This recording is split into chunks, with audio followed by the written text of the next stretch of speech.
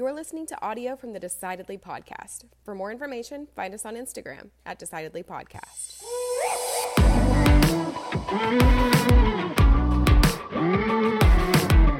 Welcome to Decidedly. We were all about defeating bad decision making. I'm Sean Smith. With me, Sanger Smith is here today. We're talking with Bill Bird. Now, I have known Bill for over 30 years, and he has run so many different businesses, from candy factories to car dealerships to restaurants to cooking schools, all types of things. And he's just a fountain of wisdom. And we're going to talk to him today about the decisions that business owners and leaders need to make to run a successful business. You're going to like it. Listening.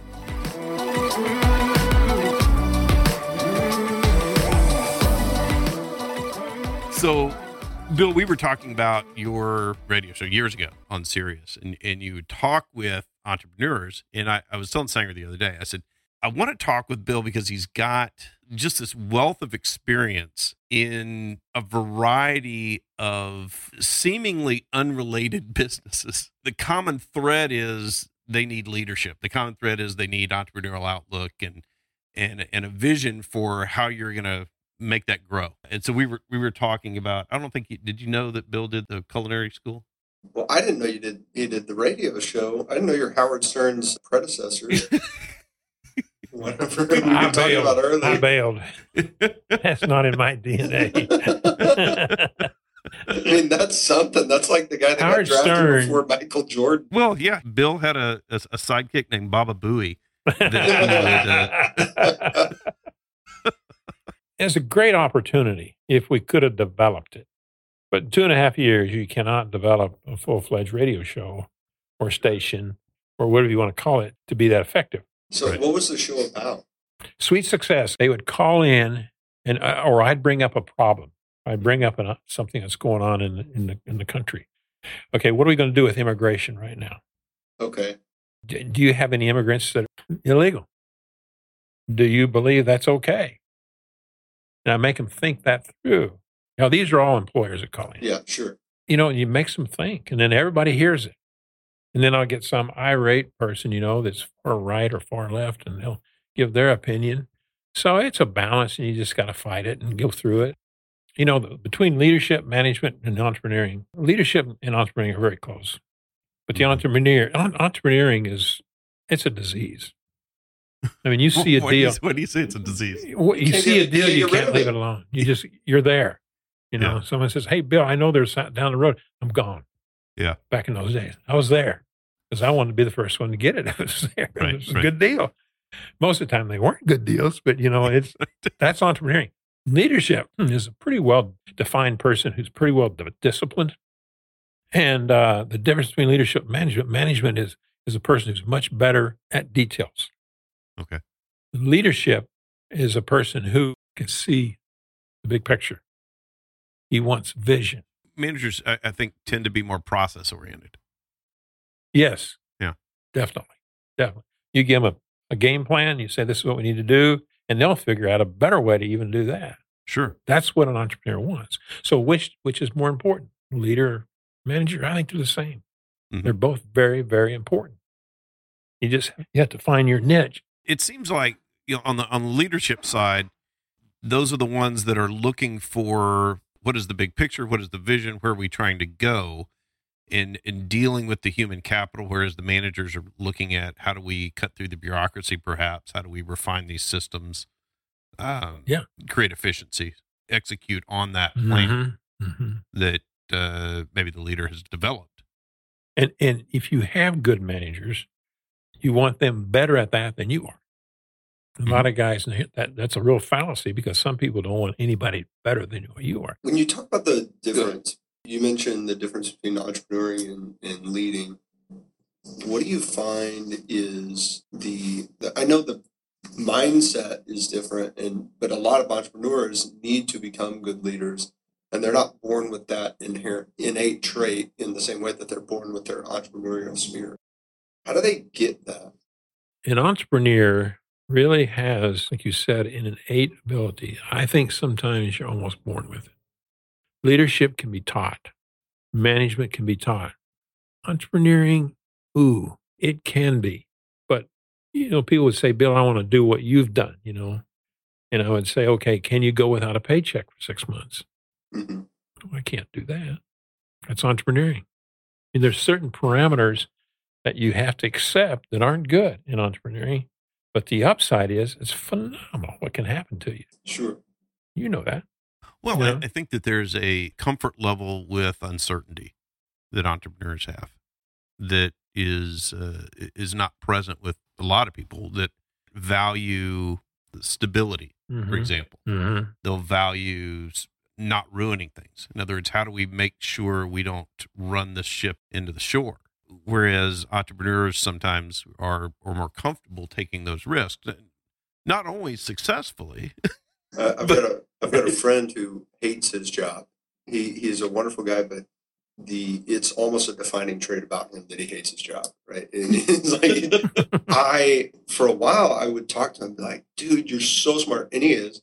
You're so disciplined, and he is. You're such a good communicator. Like, you have all these skills. You can start a business in your industry and be successful. There's so many things you can do. If you don't want to have someone tell you what to do, if you don't want to be locked in your cage from 8 to 5, you can go start your business. And he looks at me like I've got 3 heads. He's like, and have no idea what's going to happen and not get a paycheck and not have a 401k. Yeah. No, I'd rather hate my job. You got to be able to say, I can take risk and sleep at night. How much risk do you take? I tell people this. Take as much as you can sleep at night.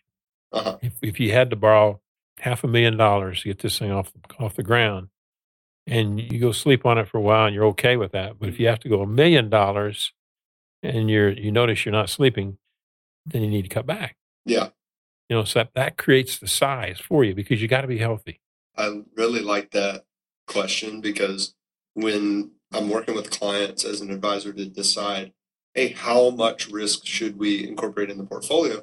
A lot of people ask me the question, they'll ask, how risky should we be? As if there's a playbook for them, based on their age, how much money they have, or whatever. Mm-hmm.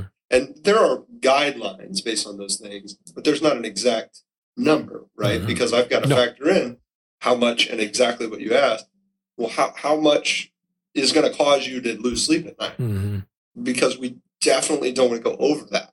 Well, I think we don't need to. There's Right. also a difference when people are talking about the acceptance of risk and taking risk. It's different when you talk about it in the abstract, right? And I think people's willingness to take risks is not truly known until they get into that situation. Absolutely. And they go, oh my gosh, my business just lost this much revenue.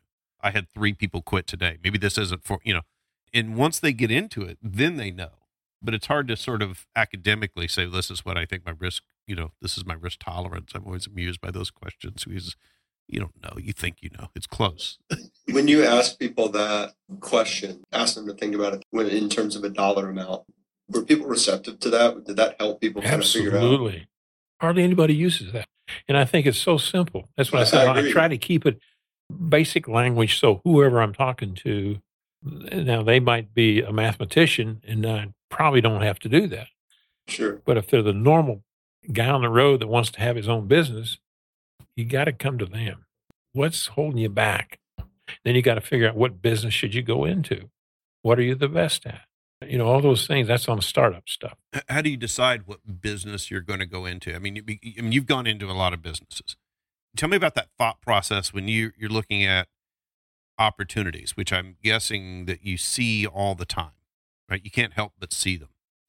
How do you decide which of those you're going to approach and embrace and which one you let pass by you? You have a feeling when you go in. Have you ever walked into and you meet a person, you meet a girl, whatever. I've never done that, actually. You're just getting there. And it just didn't feel good. No, but I hear, you meet someone you don't, something's off. I went into a meeting one time, and this guy had developed flavorings for ice cream, and they were crystals. And you put the crystals in the boiling water, and it melts down. Whatever the color that is, that makes the batch of ice cream. Okay. I was sweating. He wanted me to buy it. Yeah, I was sweating. I didn't feel good about something because I couldn't find any holes in it, but I knew there was something wrong. So I think a lot of it is intuitiveness inside of you. Where are you comfortable? But I think when you're looking at a business, you start looking at the operation. You start looking at where the building is. Did the guy put a big enough building where he is, or did he have to go? Does it need to be built larger? For instance, when I first started Sweet Shop, Okay. Tell a little bit about what Sweet Shop is. Sweet Shop Chocolate Factory was a factory that made really good chocolates. And we finally landed Neiman Marcus, Marshall Fields, all the big department stores that could afford us. We were like in the $12 range. Okay. Godiva was in the $15 range. Okay. We didn't say Godiva, we'd say Godiva. But you know, anybody caught saying Godiva with the right name, they lost their job. Not really. But that was our competitor.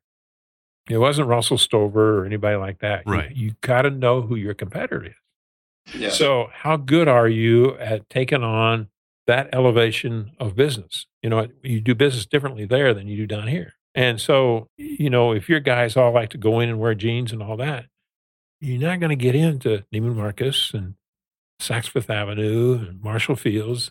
They believe in societal talk of how you look, what's best for you. I would always say it was a process of taking every aspect of the business in sales. Who are going to be your salespeople? Who are going to be your marketing people?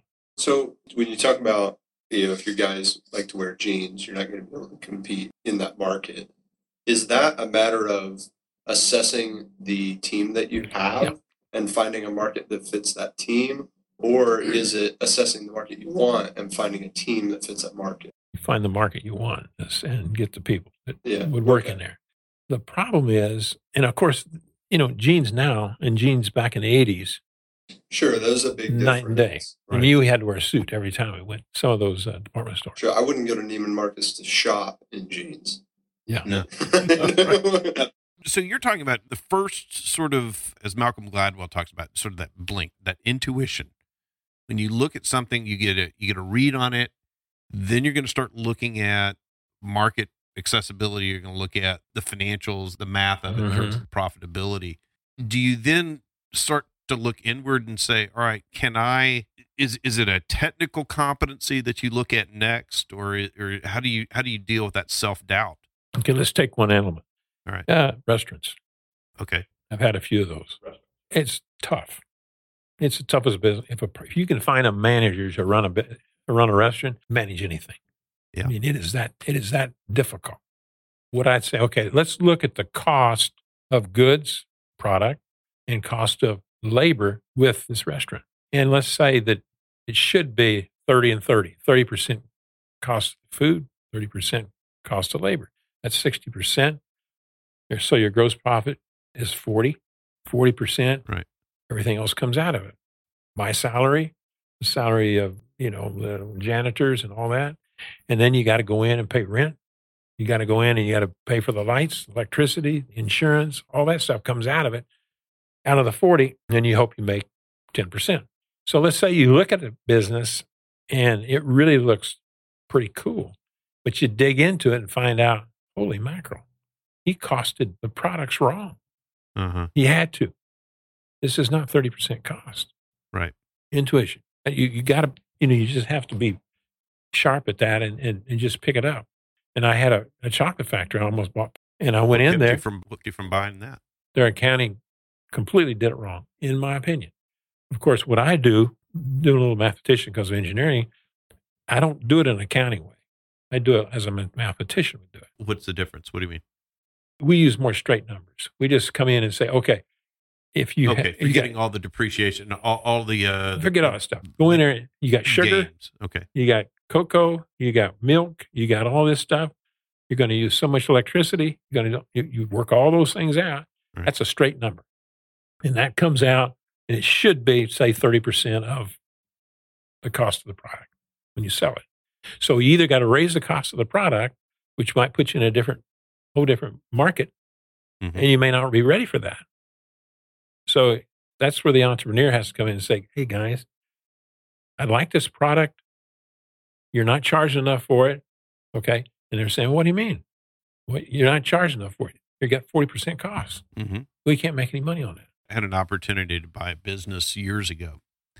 And so this was a financial advisory business. And there are certain ratios that we start looking at in terms of the profitability. In other words, That's the word, ratios. Yeah. So we look at the ratio of income to assets, let's say. And so I had been offered this one business to buy, and I started looking at the numbers, and the guy was pretty proud of the ratio. And yes, so this is going. Because his numbers were really hey, good. My ROAs. Yeah, his return on asset was outstanding, right? I mean, he had a lot to be proud of, I guess. But I started asking questions. I find out why the return on the assets was so good is that he was just pillaging the practice, basically. I mean, he was just going through, and there were a lot of sort of one-time commission sales. He was doing some stuff that, in my opinion, wasn't really sort of right for the clients, and pushing a lot of product, and that return was not going to be sustainable. In fact, there were going to be some compliance issues with this practice. Mm-hmm. But if I had just looked at the numbers looked fantastic. In other words, the profit on what they were doing was good, but it was too good. And it was one of those things where you were talking about the intuition, just it didn't smell right. And I started digging into, and sure enough, Mm-hmm. I found what I thought I would find. And you can't be too quick to make a decision on buying a business. Yeah. You sell quick if somebody wants it, Mm-hmm. but you buy slow. Yeah, Always that's remember, probably good. always That's good advice. buy slow. Take another week, take 2 more weeks, take 3 more weeks. If you don't feel perfectly fine about it, or something isn't quite right, and like you said, the numbers might look good on the surface, Right. but you dig in there and there's pilferage. Did you ever find one that you bought too quickly, and Yes. and that's why you have that opinion? Of course. Tell me How that can story. I talk about this stuff? Yeah. Because I've made all these mistakes. Yeah, let's hear it. Let's hear it. Oh, yeah, definitely. Yeah, I get excited. Yeah. It's one of those, guy told me about this, and I jump in the car, and I go down and look at it, and I say, how much you want for it? You can get caught up in the sale. Sure. I mean, I can't sleep until I buy it. Right. What did you buy?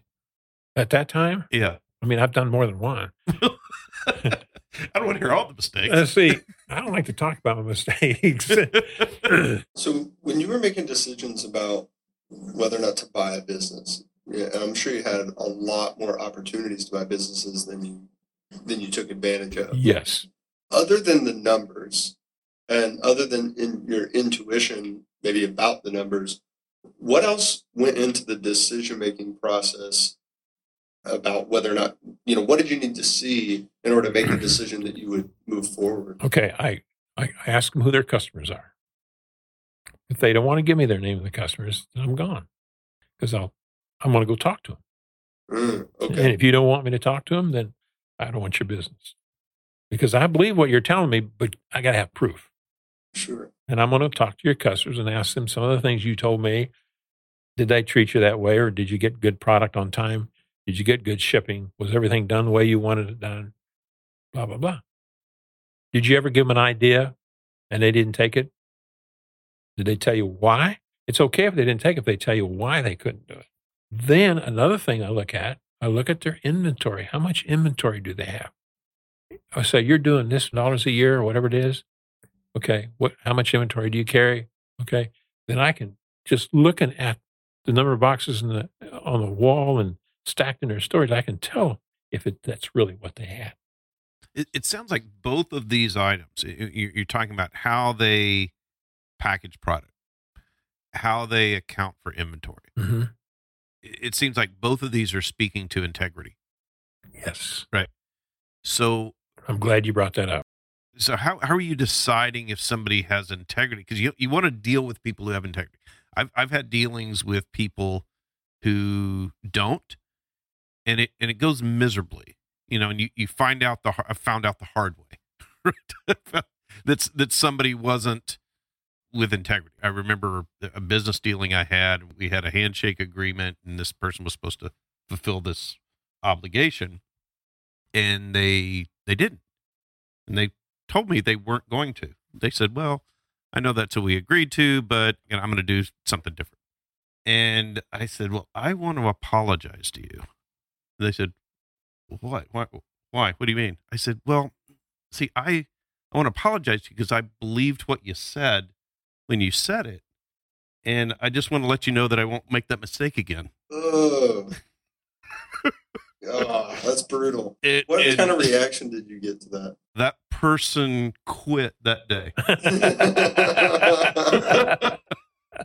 But that was the best thing for both of us. Oh, yeah. It wasn't going to go well. I was resolved to not take that person at their word ever again. They weren't somebody with integrity. No, the integrity is that's what I try to dig out. If I count the boxes back there and I can tell you that they're off $1 million on their inventory, what they're showing, I'm gone. Right. I'm nice to them, say thank you. So how do you decide someone is a person of integrity? Because if you can decide that up front or determine that up front, that would save you a lot of heartache later on. I don't think you can. But I think what you mentioned is maybe contacting customers. Customers are going to know if this person deals with integrity. Right there. Right. Because customers, if you treat them right, man, they're going to fall in line. They're going to promote the cause. Always. I've never had anybody that wasn't happy in a job that just wouldn't stand up to anything. When it comes to people who don't have integrity, it almost seems like there's no solving for it. Like, I don't see people change that behavior.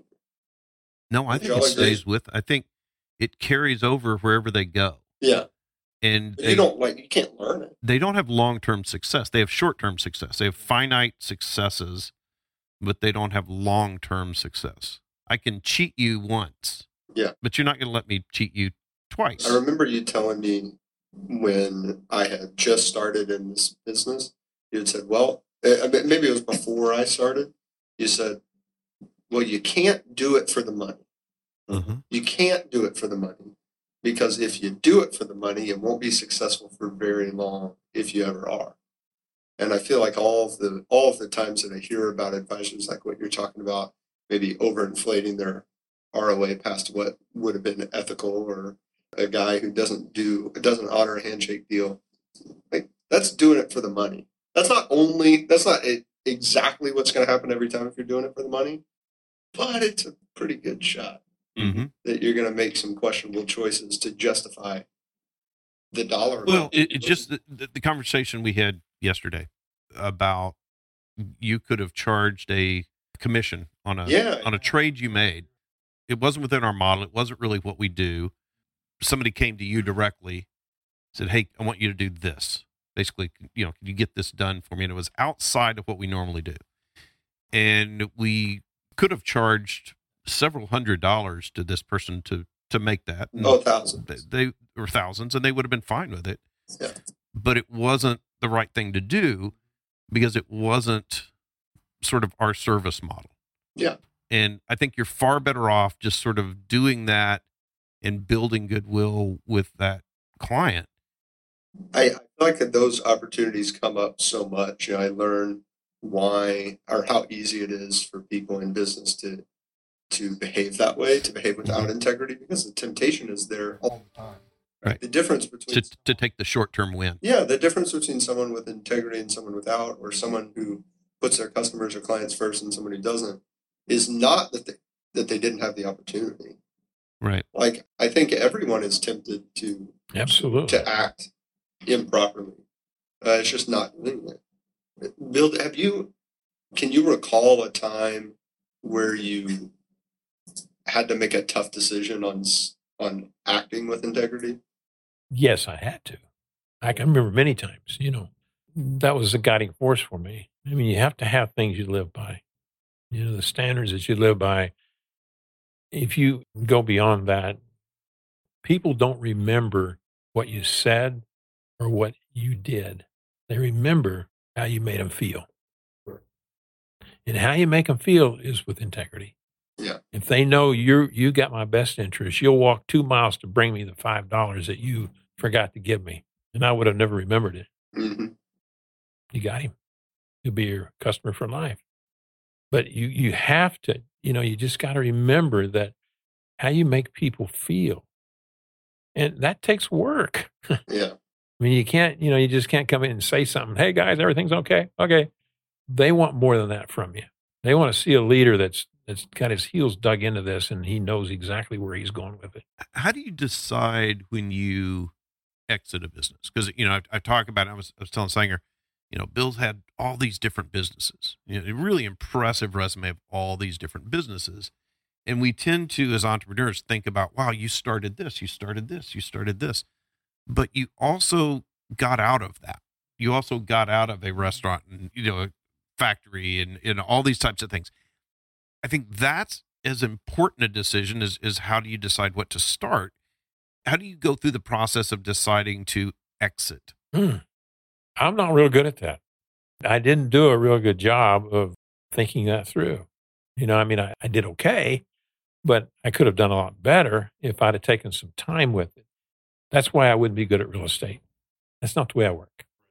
And it's good for some people. They can do that. Right. Yeah, too quick moving. Yeah, I got to see things changing.